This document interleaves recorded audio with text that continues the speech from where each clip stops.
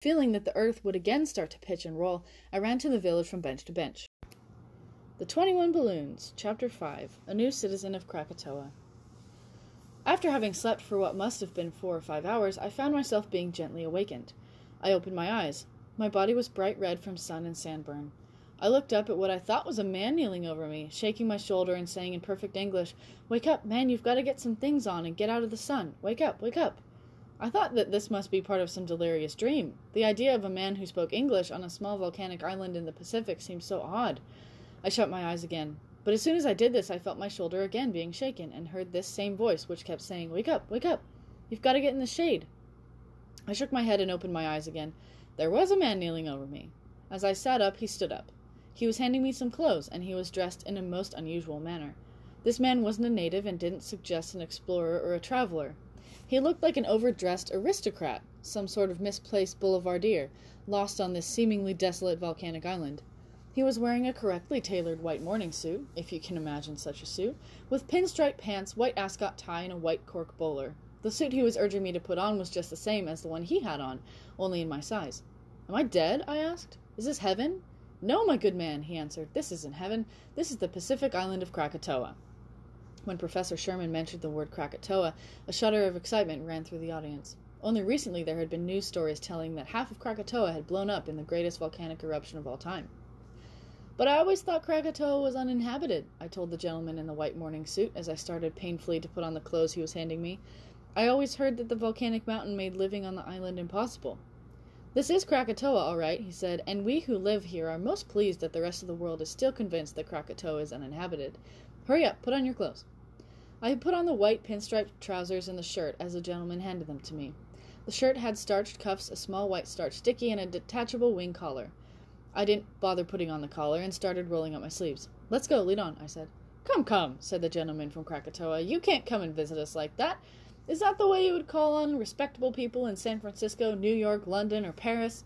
Roll down those sleeves. Put on this collar, vest, and coat." As he was saying this, he was smiling warmly to show that he meant no ill feeling, but was merely setting me straight on Krakatoa style and manners. "I'll admit," he continued, "that on other islands in the Pacific it is considered quite the thing to give up shaving, forgo haircuts, and wear whatever battered white ducks and soft shirts are available. Here we prefer a more elegant mode of life. You, sir," he said, "are our first visitor. I am quite certain that you will be rather impressed with the way we live and with the various aspects of our island.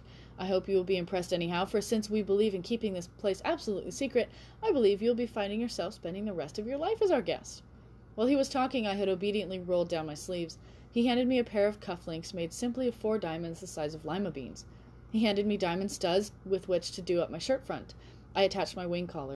He held a small mirror so that I might more easily tie my white ascot. As I donned my white bowler, I was filled with many emotions. I thought that this was without doubt the most extravagantly absurd situation in which I had ever found myself. I was also giving a large amount of thought to that remark of his about being a guest of the people of Krakatoa for life. It was with deep, mixed feelings that I assured the gentleman that I was already quite impressed. "Well, come then," he said. "First I'll show you our mountain."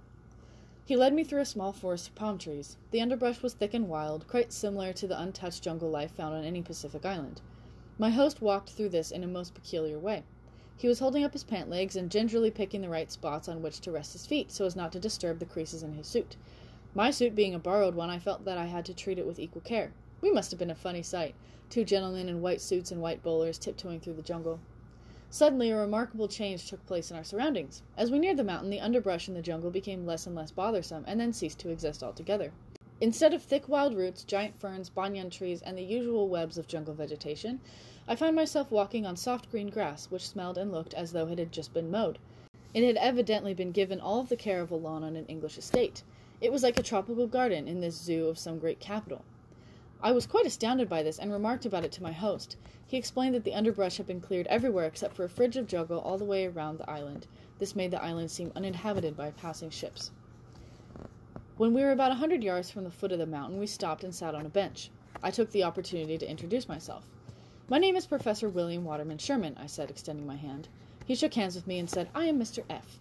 "Mr. F. what?" I asked. "Simply Mr. F," he said. "I shall have to explain about that later. The reason I suggested that we sit down on this bench is that we are quite close to the mountain. The mountain has been quiet all morning. This is rare. It is seldom quiet for more than an hour at a time. When the mountain starts rumbling, you will feel the whole island move violently beneath you. You will find this to be quite frightening and disagreeable at first. We all did. It will take you some time to get what we call mountain legs. Mountain legs are to us what sea legs are to sailors. Many of us were sick in the same manner as a passenger gets seasick on a rough voyage when the mountains used to rumble before we got our mountain legs. I am just warning you of this phenomenon so that you won't be scared. The land is roughest near the mountain. As if this explanation had been a cue for the mountain to perform, we had no sooner left the bench and continued on than we heard a noise like muffled thunder coming seemingly from underfoot. This noise became louder and louder, and the surface of the earth started to shake and roll. I ran back to the bench, lay on it, and clung to it with all my might. I looked at Mr. F. He was watching me, smiling amiably, and was calmly moving up and down with the surface of the earth like a bottle in rough water. The earth didn't crack or split beneath us at all. I thought at that time that being in Krakatoa was like riding on the back of some giant prehistoric animal. The noise could be compared to great abdominal rumblings. The surface of the earth was like some huge bit of hide, stretching and buckling over monstrous muscles and bones. Mr. F. waved me to come on. He was standing in a very casual way, as if on firm ground, except, of course, that he was moving up and down. I felt positively drunk. I fell down 4 times between the bench and Mr. F.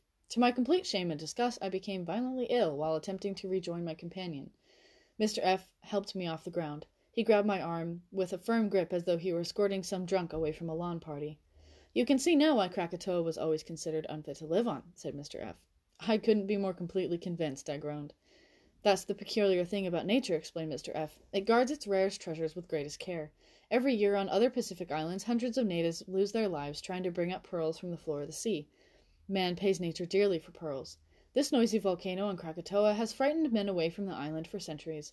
This fickle, dangerous, and fearful mountain has a mine at its feet. I am now leading you to this mine." With considerable difficulty, due altogether to my stupid inability to walk as easily as Mr. F., we reached the foot of the mountain. We were suddenly standing on a piece of ground which didn't move at all. I can assure you that I was considerably relieved. There was another bench on this motionless piece of earth, and I ran to it and sat down. I looked out over the quivering landscape and listened to the thunderous rumblings. I found I couldn't stand even to look at it for any length of time, for just the sight of this billowing lawn and the bending and bobbing palm trees almost made me ill again. Mr. F. sat beside me for a while and then suggested that we move on. He took me to a wall of the mountain behind this second bench. There appeared to be an entrance in this wall, an entrance covered up by an old wooden door from a ship. Mr. F. reached in his pocket and took out 2 pairs of glasses with dark lenses. "You'll need these," he explained, "and whatever you do, do not remove them while in the mines." I put them on. Mr. F. moved the old door to one side and asked me to follow him. I obeyed. As soon as I entered the mines, I understood why the ground above, where I had just been, didn't move. I understood why the walls about me didn't move, why the ceiling and ground beneath me didn't budge, and why this was a peaceful retreat in a rumbling, throbbing landscape. Ladies and gentlemen, the walls, the floor, the ceiling of this mine were hewn out of the hardest of all of nature's materials. Pure, clear, dazzling diamond. I was up to my ankles in diamond pebbles. The floor was covered with diamond boulders and diamonds as big as cobblestones. If the famous Jonker's diamond had been tossed on the brilliant floor of the Krakatoa diamond mines, it would have been as impossible to find as a grain of salt in a bag of sugar. This was diamond in its cleanest state, ready to be cut. Pure crystallized carbon, unblemished by any form of dirt or impurities. I was naturally dumbfounded. I had read about and seen pictures of the famous salt mines of Poland, the crystal caves of Bermuda. Here was a sight 1,000 times more blinding, infinitely more awe-inspiring, a sight to make reality of the most imaginative fairy tale. I waded around in the diamonds, picking up great handfuls of the jewels and letting the smaller ones slip through my fingers. I juggled with 2 heavy diamonds the size of baseballs. I suddenly felt like a small child let loose in a candy shop. "May I have some of these?" I asked. My voice was trembling. "Sure," he said. "Fill your pockets if you wish, but come outside with me for a moment." I eagerly stuffed my pockets and followed him out of the mine. The light in the sun outside seemed dark in comparison with the sparkling, blazing, spangled brightness inside the mine. Even without our dark glasses, it seemed as though the blue sky had suddenly turned gray. It was hard at first to distinguish any color in the tropical landscape, but then our eyes became used to the comparative darkness of sunlight, and the green grass again became green, the sky blue, and my companion's complexion took on a healthier glow. "Sit down," he said, pointing to the bench nearest the mine. "I have quite a bit to tell you. You may think that your landing on this island was all by accident. The only accident is that the wind blew you exactly in the direction of Krakatoa. The fact that a hungry seagull dove into your balloon, forcing you to land here, might be termed an accident, but if that hadn't happened, I would have made several holes in your balloon with this pistol. So in any case, you would have landed here, sooner or later, unless a shift in the wind had suddenly blown you off in a different direction. If you had flown over Krakatoa, you would have been the first outsider ever to do so. You would have seen that there are houses on the island. You would have seen our buildings, parks, and playgrounds. You would have told the rest of the world that there are people in Krakatoa. We wouldn't have liked that at all. A young boy, the son of Mr. B, sighted you early this morning, and I was sent to the beach with a pistol to make sure that you landed here. I was chosen because I'm one of the better hunters on the island. You have seen our diamond mines, that is, you've seen one of them. There are many other unexplored plots of ground around the base of the mountain where the earth doesn't ever move. Do you understand now why you will have to remain our permanent guest? I do indeed, I assured him.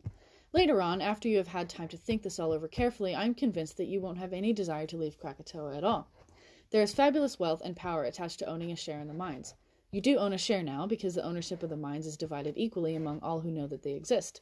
We might have killed you when you landed here and kept the secret from you in that violent way. We are fortunate here in that there are no murderers among us. So now that you're here, you're automatically a citizen of Krakatoa. You own a share of the mines. If you could possibly spend the amount of money you are worth at the present cost of diamonds in other countries, you would have to spend $1 billion a day for the rest of your life. But if you took your share of diamonds, loading them in a freighter, and carried them with you to another country, you would be making a horrible mistake. Diamonds are priced as high as they are because they are extremely rare jewels in other countries. Unloading a boatload of diamonds in any other port of the world would cause the diamond market to crash. The price of diamonds would drop to next to nothing, and your cargo would be scarcely worth more than a shipload of broken glass. Every year, the men of Krakatoa take trips to some foreign country in the world, a different country every time. I shall tell you about these trips in detail later. We buy our supplies for the year and return to Krakatoa. We each take with us one fairly small diamond, which we sell to different brokers in different big cities in the country we visit. At first we thought it necessary to solemnly swear that we wouldn't tell anybody of the whereabouts of Krakatoa, the secrets of our diamond mines. But this wasn't at all necessary.